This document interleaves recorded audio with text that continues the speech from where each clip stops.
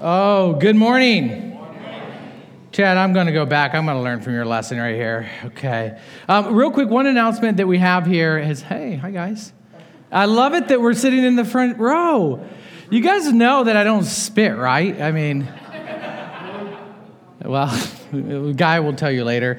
One of the announcements that Chad wanted me to mention is our Pathways class. And if you're newer to your faith, or if you want to have a deeper understanding of the fundamentals of your faith, I would recommend that you jump in that class. It's in the bulletin. I think it might be the 15th of May. It'll be right after service, and there'll be lunch there as well. And it is just kind of a overview of what our Pathways process is. You will, sit down, listen to the general overview, some basic fundamentals, and then if you choose to, you can pair with one of our mentors who can continue to walk you through the process week by week or, once a month. But it's an awesome process to just grow your faith. There are so many things we just kind of go, yeah, that's the Christian thing to do, but the Bible is explicit on certain teachings that the more we know, the stronger our roots grow in our faith. So I want to encourage you maybe to do that. I'm going to pray, and then we're just going to get started. I have a lot to go through. My hope is that when you leave this room today, a lot of questions will be answered, maybe some inspiration to continue to kind of open yourself up and then learn and grow about this particular topic. So let's pray. God, we love you so much. We thank you, God, that we get to be here today. We are so grateful that we as a church get to gather together to be a light in any kind of darkness in the world. God, I thank you that you have called us to be a body as one, God, of diversity, but yet unity. And God, I thank you that today, as we get into this topic, God, that I ask that you just speak through me in any way possible to clarify and communicate your character. And then also, God, I ask that you open the hearts of all of us in here and open our eyes to see, our ears to hear, to be more spiritually tuned to what you do day in, day out, with just the sheer fact that your presence is among us. We love you. We thank you. In Jesus' name, amen. If you've been with us or if you're new, we're in this series called The Spirit. We're taking a deep dive in this whole series and exploring the Holy Spirit scripturally, learning more and more about the work of the Holy Spirit. It's so vital because as Christ said, listen, I've got to go so you can have the helper, the Holy Spirit. And the Holy Spirit is a part of the church age, God's presence here amongst the church. The Holy Spirit's work, presence, influence over the church is vital for the church life and the growth of the church, ultimately accomplishing what God has planned for this world. And so a lot of times, I've said this before, the topic of the Holy Spirit, it's a bit mystical, and that's okay. It's hard to reason or fact in the Holy Spirit.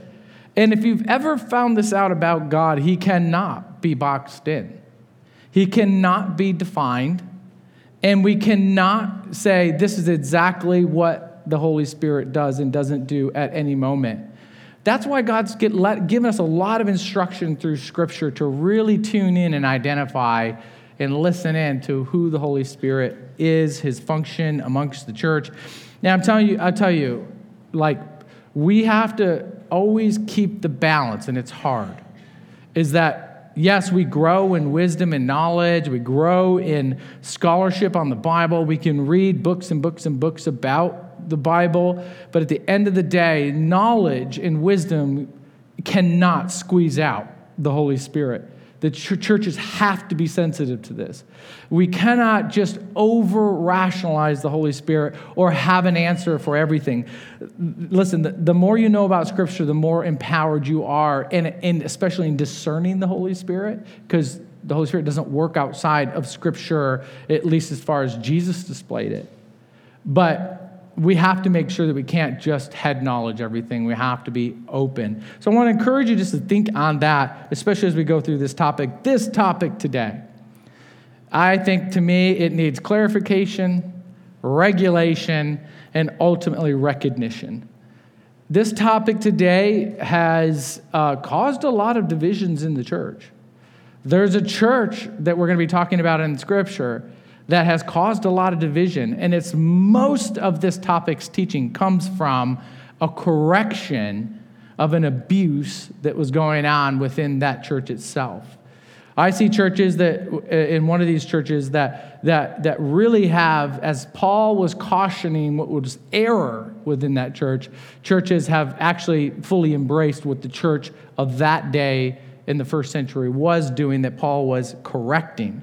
So we have to make sure that we know exactly guidelines and understanding, recognition, but also acknowledging the Holy Spirit is here and present. So this topic today is spiritual gifts. Charismata is the Greek word. I don't usually like to use Greek words because I'm not great at any words. So charismata, I just titled it, it's just essentially spiritual gifts.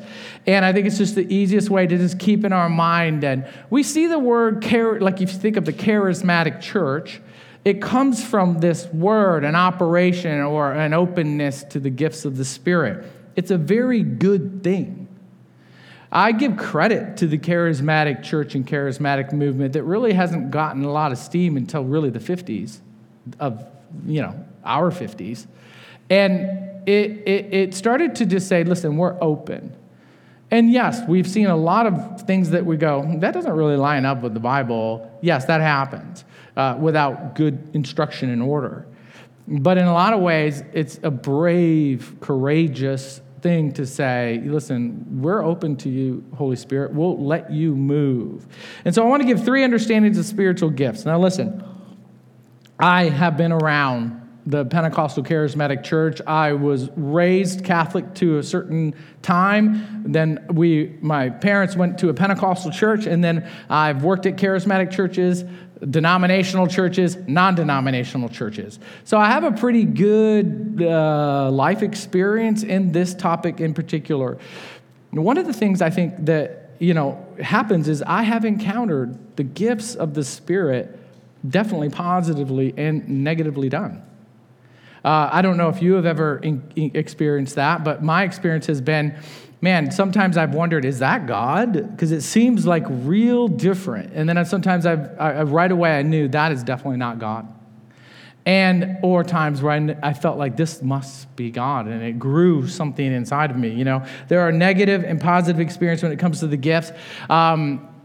If you've had a positive experience, and I'm going to ask this just at the outset of this message, if you've had a positive experience where you said either A, from what you know from Scripture, there was a manifestation of the Spirit in some way that you were that you were involved in or heard about, that had a very much a fruit of what we would say a divine fruit, that God did something. His presence changed something. If you've had one of those experiences, if you don't mind, or seen it or heard about it, would you mind raising your hand and say that?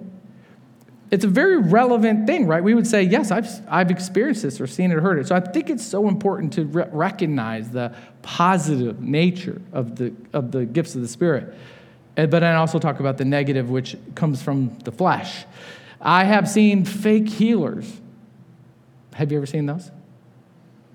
Like when they say, I'm going to extend your leg, and then they pull the shoe out, and then everybody watches it grow, and then they collect a lot of money.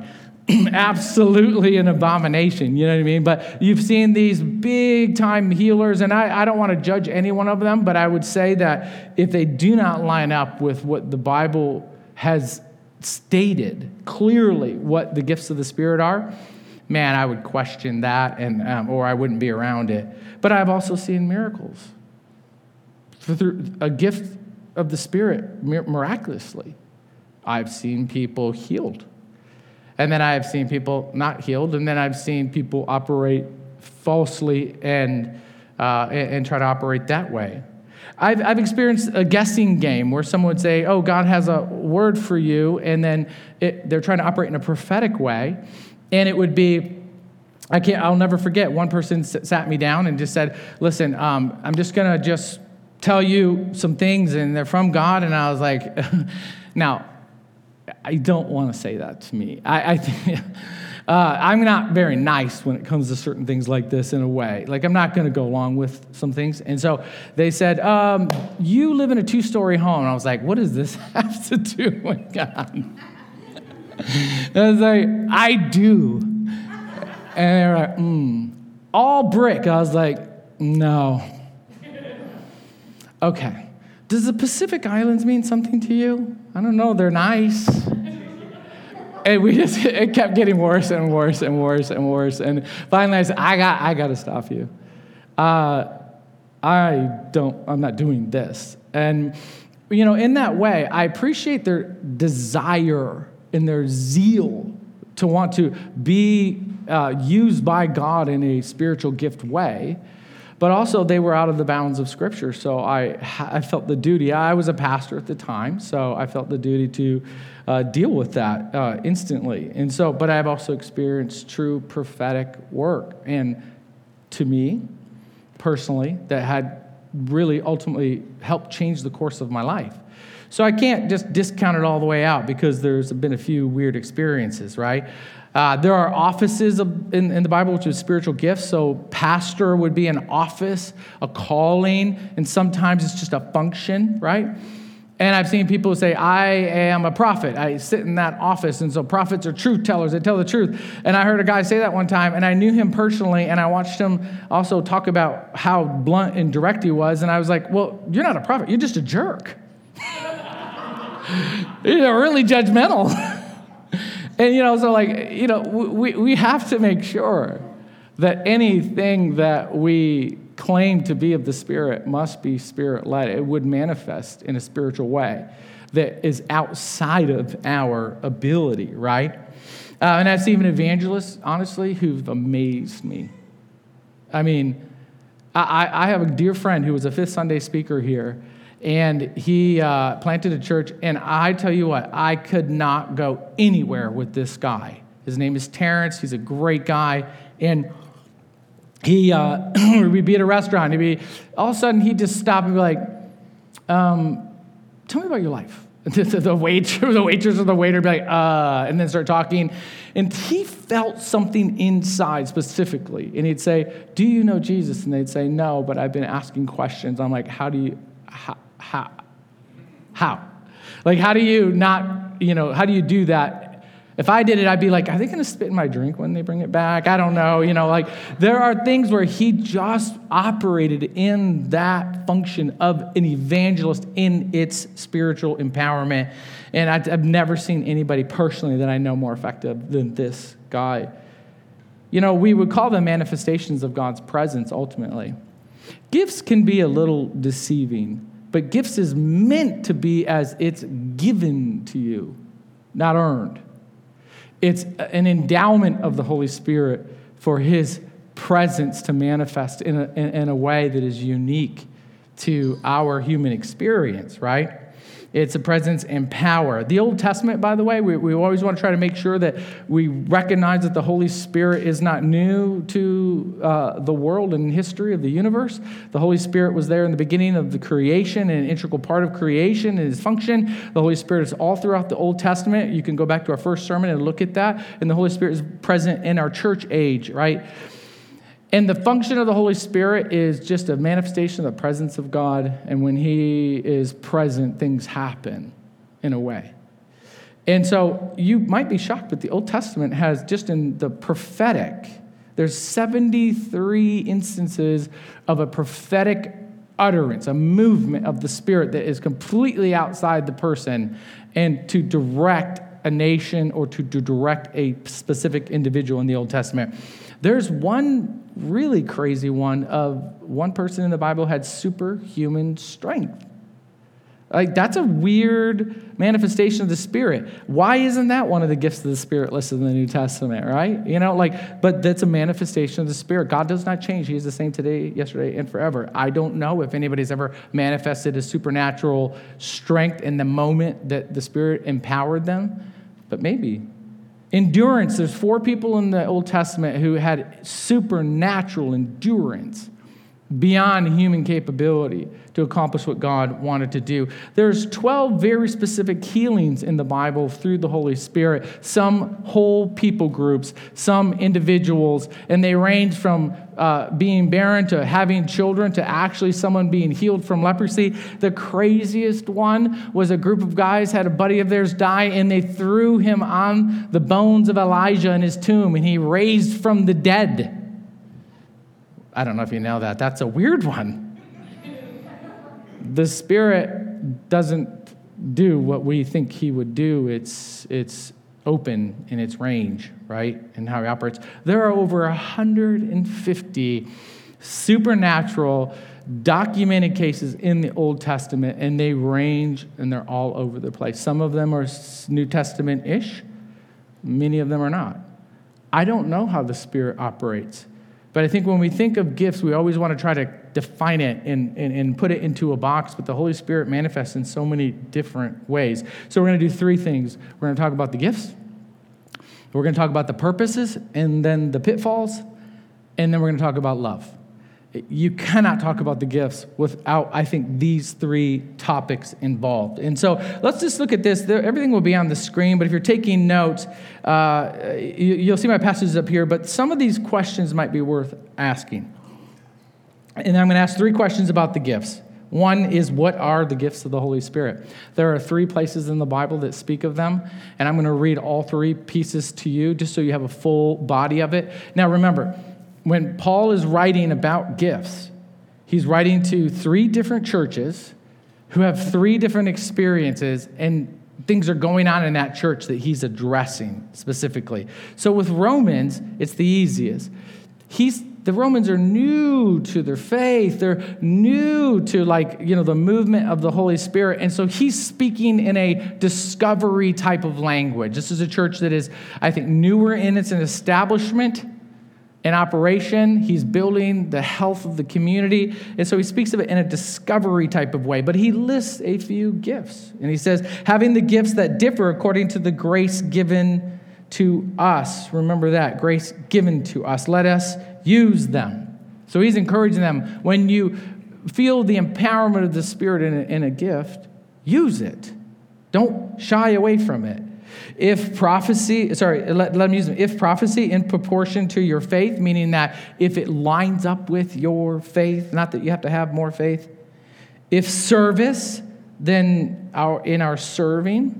So there are some gifts of people just have a moment. Sometimes it's an empowerment of the Spirit. Sometimes it can be like a resting type of gift, or even just the way God geared them, that if it's service, serve. If it's teachers, teach. And if it's one who exhorts, in his exhortation, if the one who contribute generously. There are moments where the Spirit comes upon us and says, for some reason, God is calling me to generosity right now. In some way, give. I want to contribute in some way. And the ones who lead with zeal. And the one who does acts of mercy or compassion, do it joyfully.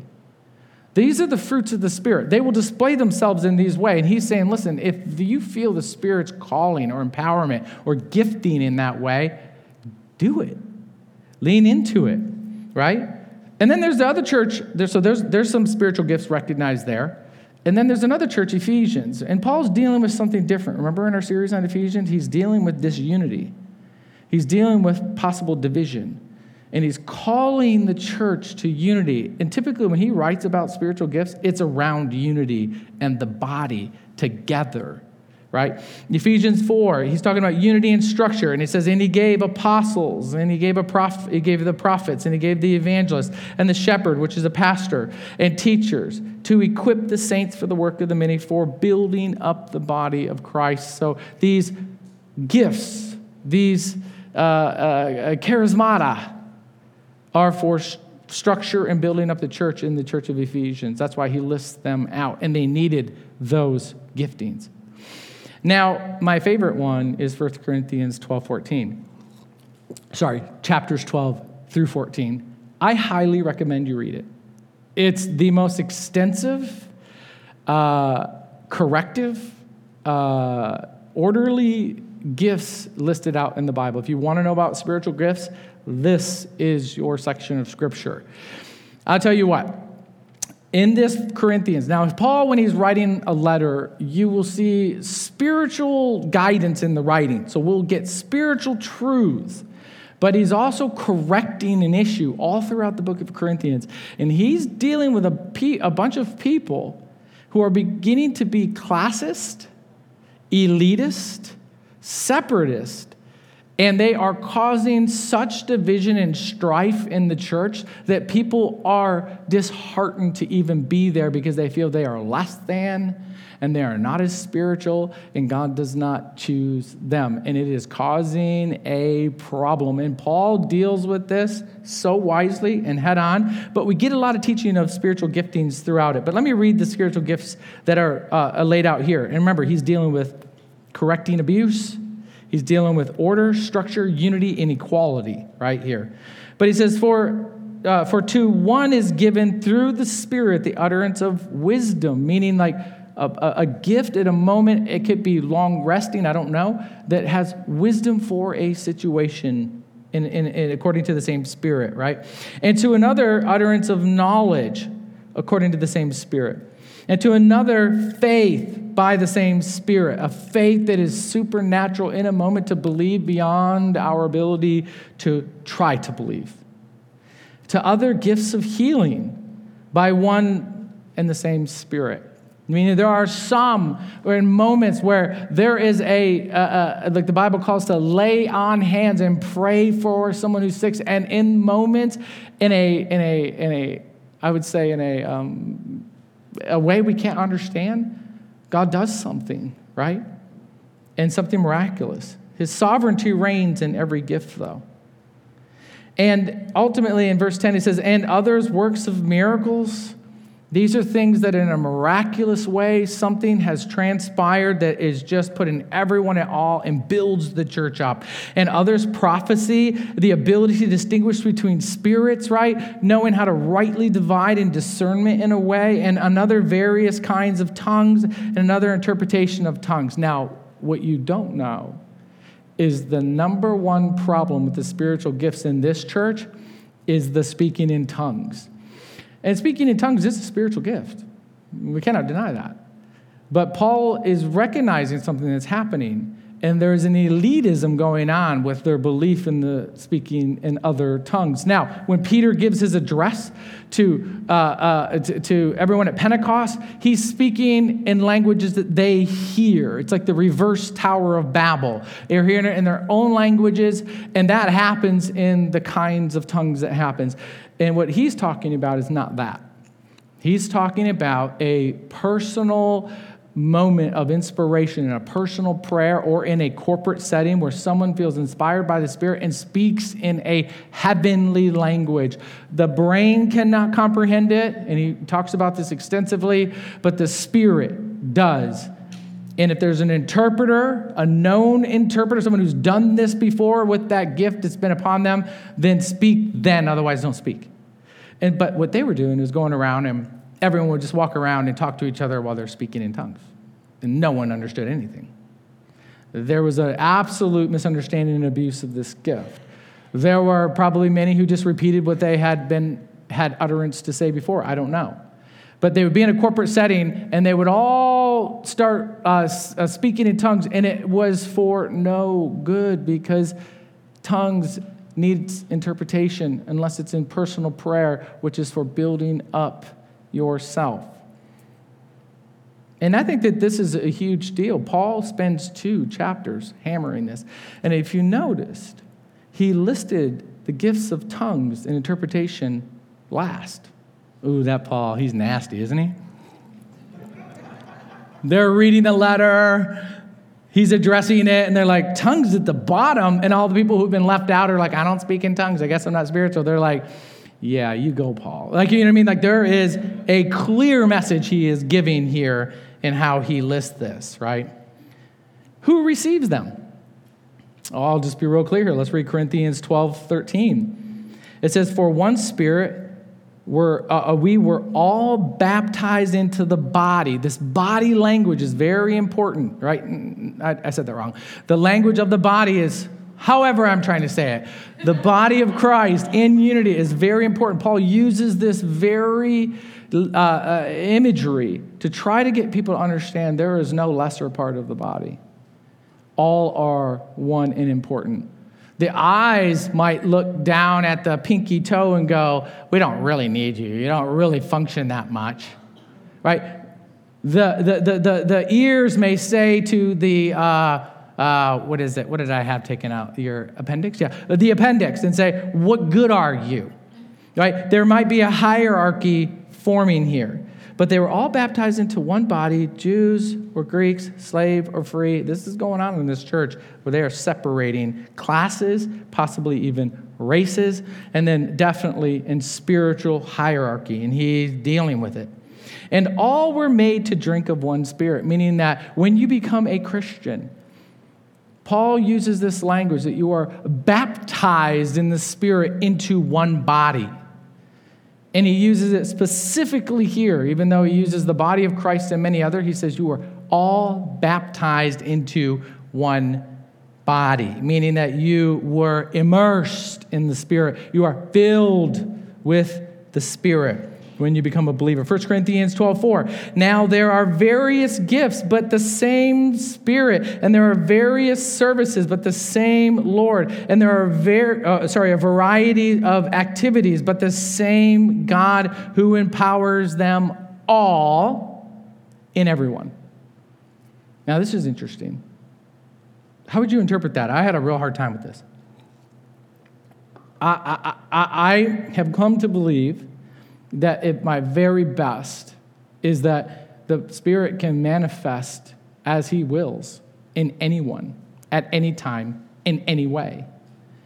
And I think this is really important to understand, because then I can't go, one time I prayed for someone and their knee got better, and I must have the gift of healing, therefore now my identity is built around the fact that I have the gift of healing. And so I then begin to, and he deals with it, it treats it more like an idol, and that I have this possession of it in a way that now I must develop, I must do, I must grow in, and I must then go around and then try to lay hands and pray for everyone who is sick. It can become a bit of idolatry, of which these people came from, and Paul calls out directly to their pagan worship was very similar to that. That's why he's so clear on the Spirit gives it out. You have no power over this. Just like your salvation, you can't hold that. The Spirit gives it out. And so he may, in all, in everyone, anyway, use you in some way in the moment that you are needed by God to manifest a gift of the Spirit. Now, I don't know if they rest and stay. It's not super clear in the Bible. But he's saying that empowers them all in every one. The Spirit empowers them all as his will purposes, not ours. Because what's going on in this church at that time in Corinthians is that they're claiming their entire identity around this. So that they speak in tongues of angels was really important for them. Because if they spoke in tongues of angels, that meant they arrived. They are now communing in the way that eternal heavenly creatures commune in tongues of angels. And so when someone would have an utterance of that, they'd be like, guys, I'm good. So much so that they said, this earthly body is no good anymore. They stopped even having intimate relationships, right? This is a problem. They began to go so far beyond what God was trying to intend with this gift of speaking in tongues. How do I get one? That's a good question. I don't think you sign up on a list. You're not waiting in line. You don't have to go to the DMV. That would be funny, though, honestly. 1 Corinthians 14:1, pursue love, number one, and earnestly desire the spiritual gifts. Through the love of the church and the body and the people, and not ourselves, pursue the spiritual gifts. Meaning pray for God to bring a spiritual gift to you in a way that will glorify him and his purposes. I think that's fine to pray. Pray that you speak in tongues. Pray. Ask God. In our personal prayer time, there's an edification that happens. The Bible says that God gives utterance to that, though. The Spirit gives utterance to it. So it must be from him in his way for his glory and his purposes. But that's a way to just be open and invite God. How can I be used by spiritual gift, God, today, or however he works in spiritual gifts? Now remember, these aren't like a personality test. It's not like, okay, you get the gift of healing, you get the prophecy, and that's it. It doesn't work like that. Remember, the Old Testament was 150 different ones, and they varied in their way. And so Paul is just listing out some that have been manifesting, so they understand it.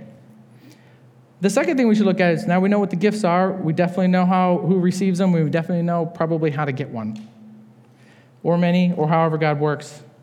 But the purpose, let's talk about the purpose and the pitfalls. The biblical purposes are pretty clear. The frailty, the fallen nature of humanity is what creates pitfalls that cause people to back up from this topic. I'm not going to lie, of this whole series, this is the topic I didn't want to teach. Can I just be straight with you? It's a hard topic. People can get very offended and upset depending on where you land. And so I just felt like God guide me and direct me to the most healthy possible way to teach this topic that ultimately glorifies and represents you correctly. But there are pitfalls to it that make everybody take a step back sometimes. And there are people who take a step forward because thankfully that they're seeing God's presence and honored, his presence honored in a church, which some churches have completely cut that out. But let's talk about the purpose. Number one, only thing. If you see a spiritual gift happening, if it doesn't do this, it is null and void, and especially if it doesn't have love behind it. It is worthless. It doesn't mean anything. And they are meant to edify, unify, and increase the faith of the church body, particularly the church body. That's what spiritual gifts are for. Paul's very clear on it, and I would say he's the authority next to Christ teaching on it because he's the one who teaches on it. In 1 Corinthians 14:1, so with yourselves, since you are eager to manifest the manifestations of the Spirit, strive to excel in building up the church. If it's not about this, then God's not about it. If it's not about edifying and building up the church, if it's not about lifting up the church and building faith in someone, then God's not about it. It's pretty clear. And then 1 Corinthians 14:26, let all things be done for building up. In the context of teaching about spiritual gifts, they must be for the building up. They cannot be for our ego. They cannot be so that we feel special. You're special because that God adopted you as his child. You're special enough. But to go outside to feel more special would be an error to spiritual gifts. The goal is to build and uplift and edify the church in the way that spiritual gifts operate, and to increase faith and stir up someone. Right?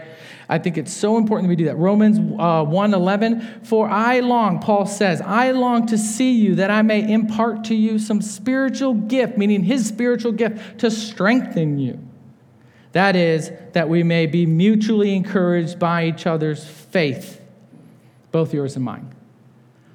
I want to bring my spiritual gift, however God manifests in me, to strengthen you, to build you up, not to build myself up. And this is where those differences lead into pitfalls where we get into our own humanity, our own flesh, and then we go down a road that God never intended. I had a pastor one time when I was at a prayer meeting.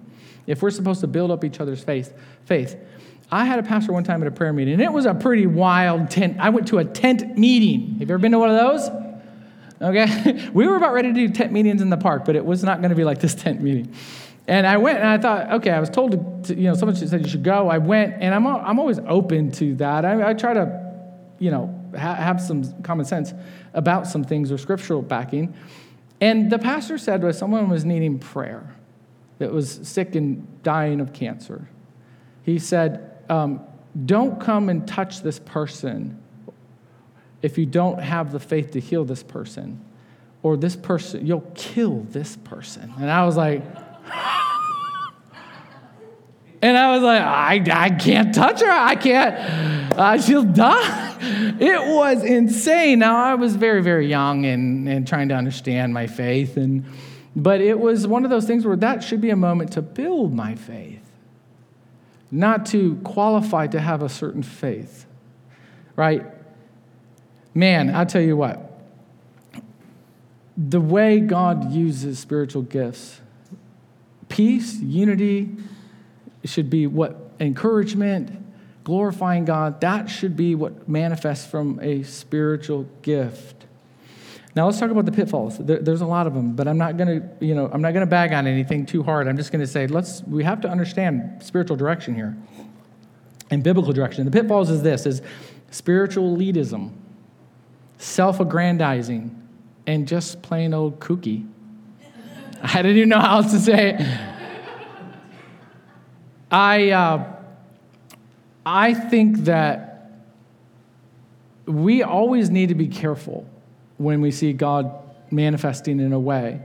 Because if I saw someone say, hey, we're going to throw this guy on Elijah's bones and he's going to come back to life, I'd be like, that's kooky. And so I don't know. I'm not going to be someone to sit here and try to scrutinize and judge everything, but I'll give us some some scriptural direction here. 1 Corinthians 12:24, when we're talking about spiritual elitism. But God has so composed the body, meaning he put it together this way, the body giving greater honor to the parts that lack it. Now, that is just a shot in the heart of anyone who begins to tiptoe into spiritual elitism.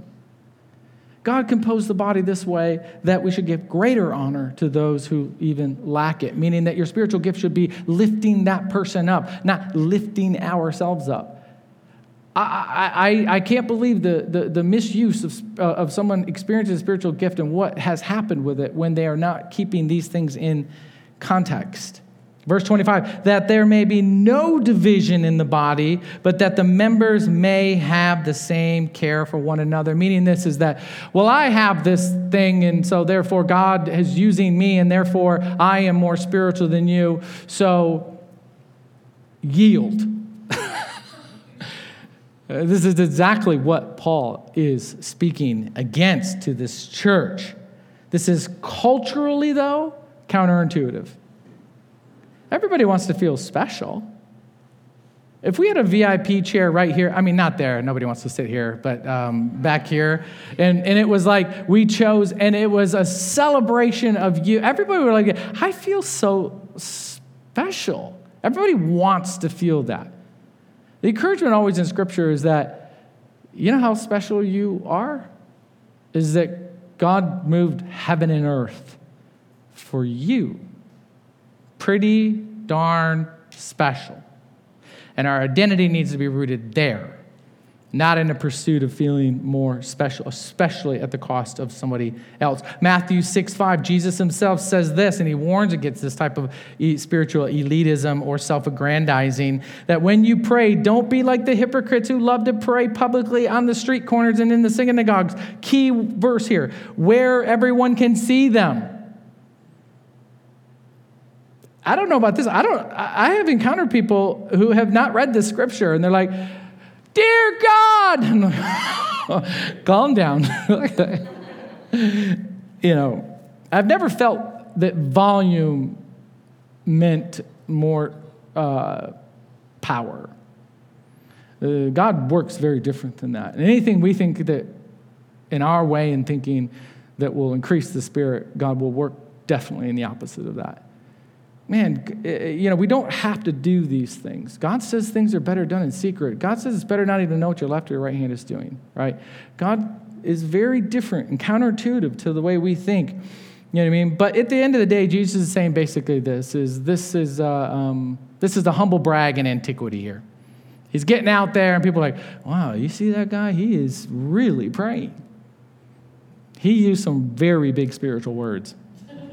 Wow. I feel sad when I ask people to pray, and they're always just like, I don't know, I don't say like the right words. I'm like, really? Is there a right word? A secret? Doesn't seem to be that way. And he's saying, definitely don't go out and self-aggrandize. That is not what any kind of spiritual walk is like. It's about lifting up the other, not making the other feel less than, right? No showing off. It's a shallow mentality. And in verse 7, a little further, it says, Jesus says, when you pray, don't babble, right? On and on, as the Gentiles do, or he, in another translation said, as the pagans do in their worship. They think their prayers are answered merely by repeating their words again and again and again. And, I don't know if you know this, but God heard you. And I think sometimes people will get themselves into a mantra and a chant for themselves in a way, but it's like God's heard, he heard you. He didn't have a breakup in connection there. The Spirit heard you. Have you ever heard of this new thing that's kind of around, and it's called manifesting? Have you heard of this? You haven't? Oh, you're not watching Oprah then. It really cracks me up because it's a way of putting out positive energy into the universe. Now, if you practice this, I am not here to down on it. I'm here to just say that there's a mentality, I think, even in the way we do things, that we can get what we want as long as we say it, and we can move the universe to tailor to our desires and what we need. And so this manifesting thing is becoming very, very, very popular. I mean, so popular that Huffington Post wrote an article about it. And they said 7 steps to manifesting anything you want. And it said, and also, even money. And I was like, wow. But I had to just give number 2 of the 7. It's too good. It'll be up on the screen. Once you have your list first, because you make out the manifestations, all the things you want in the universe, it's time to amplify your signal to the universe by asking for what you want. When the universe is clear on what you want to manifest, then it can help you. If you don't ask it, it will still try to help you, but it will guess as to what you truly desire. I'm sorry, what? What's going on here? I didn't know the universe guessed, but it does. And I just think that there's a mentality that if we just repeat a mantra, if we just put out positive vibes and energies, that's essentially what people were doing with some spiritual gifts, or even the way that they self-aggrandize, or the desires that they seek, or maybe not the purposes of the church. This type of mentality can creep right into spiritual gifts, and we have to guard against that type of thing. Now, if you manifest on your own, I'm saying it doesn't belong in the workings of our faith. 1 Corinthians 14:23, if therefore the whole church comes together and all speak in tongues. Now, this is the big issue he's dealing with. And outsiders or unbelievers enter, will they not say, are you out of your mind? Thank you, but no thank you. And they're like, no, these are really cool people. And they walk in, they're like, it hurts my heart to hear this, right? You know what I mean? I don't know. No, they were very used to this in pagan culture and worship at that day. They would go around their idol, Paul calls them dead idols, and they cannot hear them, and they would just chant louder and louder and louder, and maybe the idol would answer them the louder they got in unison. And they would speak even in other type of language in their own to their God. And he's saying, oh man, Paul basically said, hey, I don't want to bring a friend to my church, or to your church. It has to be done differently. These are the pitfalls of it when they become a little kooky, off the scriptural rails, so to speak.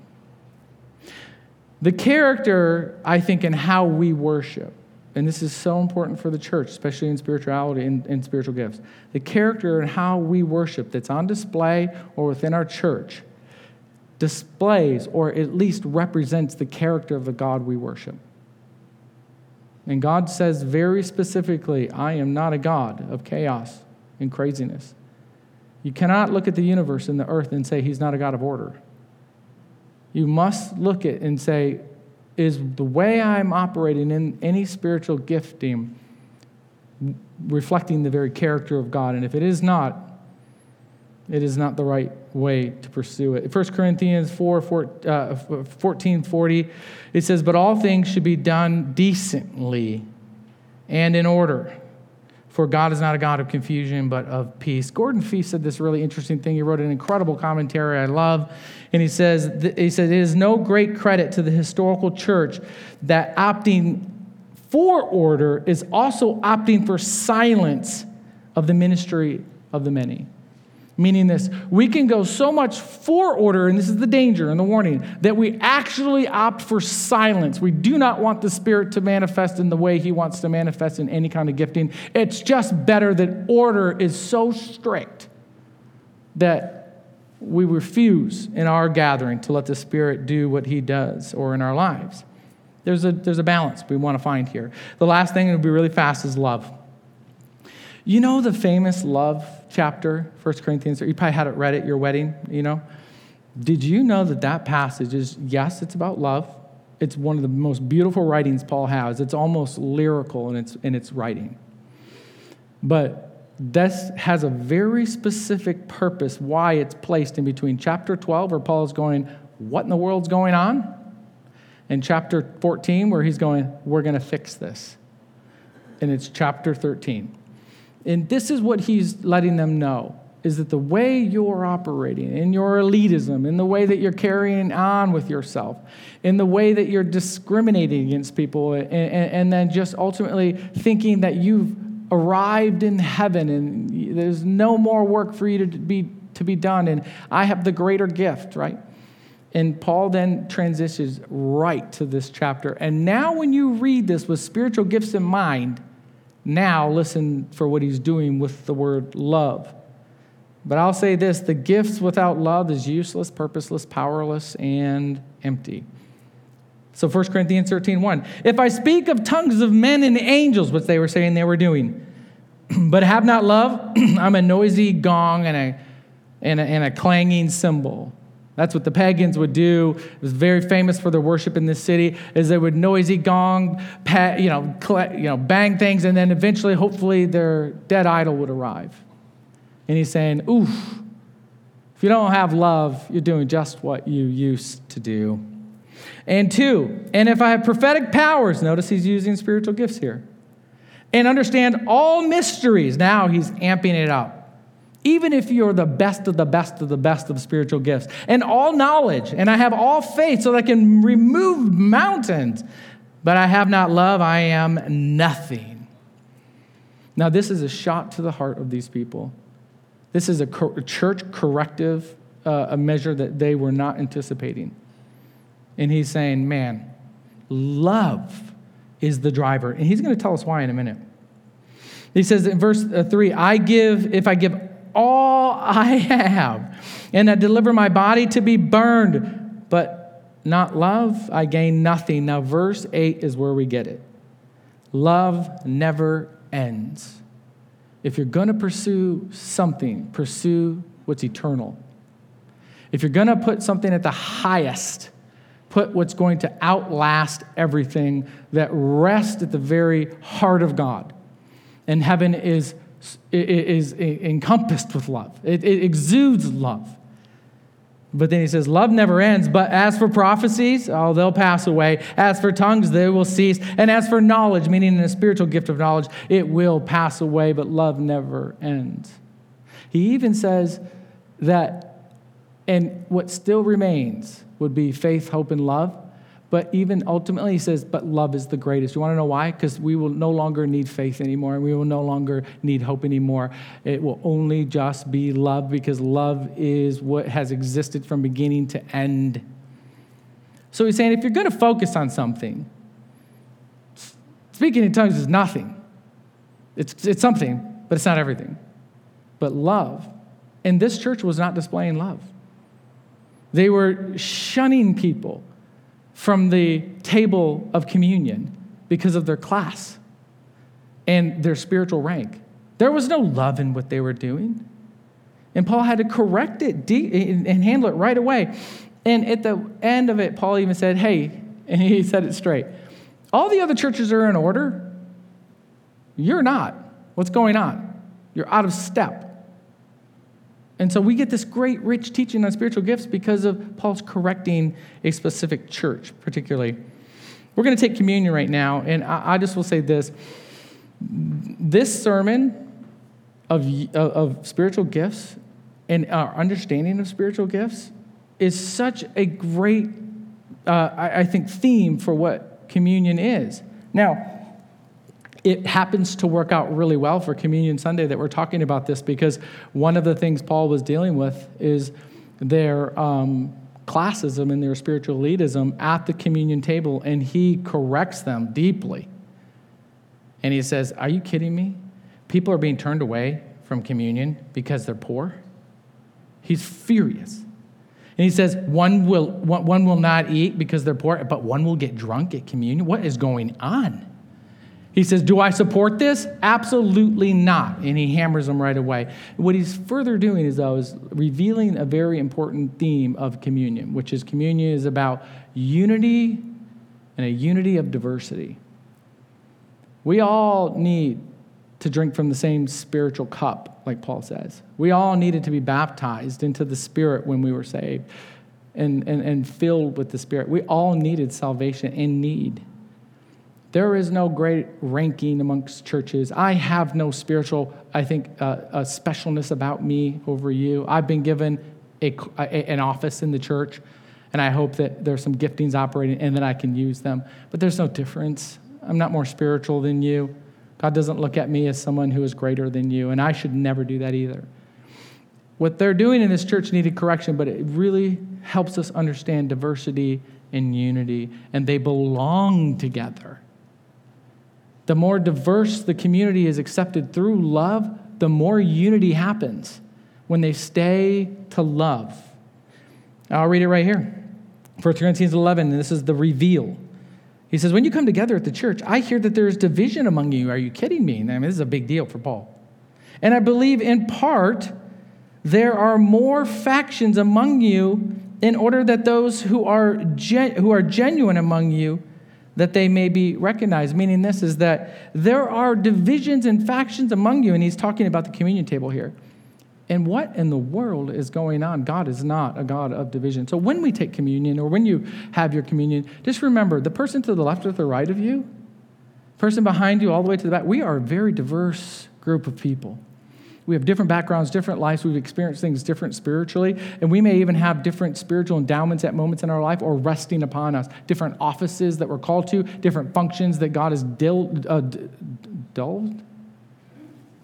Something great he's given. And I would say that ultimately at the end of the day, that it's the diversity recognized and appreciated through love for building up that actually creates unity in a powerful way I don't believe our world understands these days.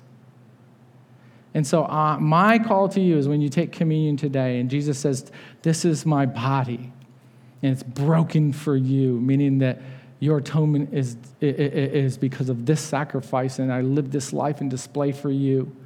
And this is my blood, of which was shed for you, that you have spiritual recognition in heaven and adoption permanently, and the Spirit can rest in you. This is through this. Now, when you eat, remember these things so you do not forget. And this community had forgotten, and Paul reminded them. I would love to teach this entire book one day. Maybe we will as a church of 1 Corinthians. It's very important, and it's a very good book. So, I'm going to ask the band to come up, and we're going to take a moment and take communion. I don't know if you have them already or...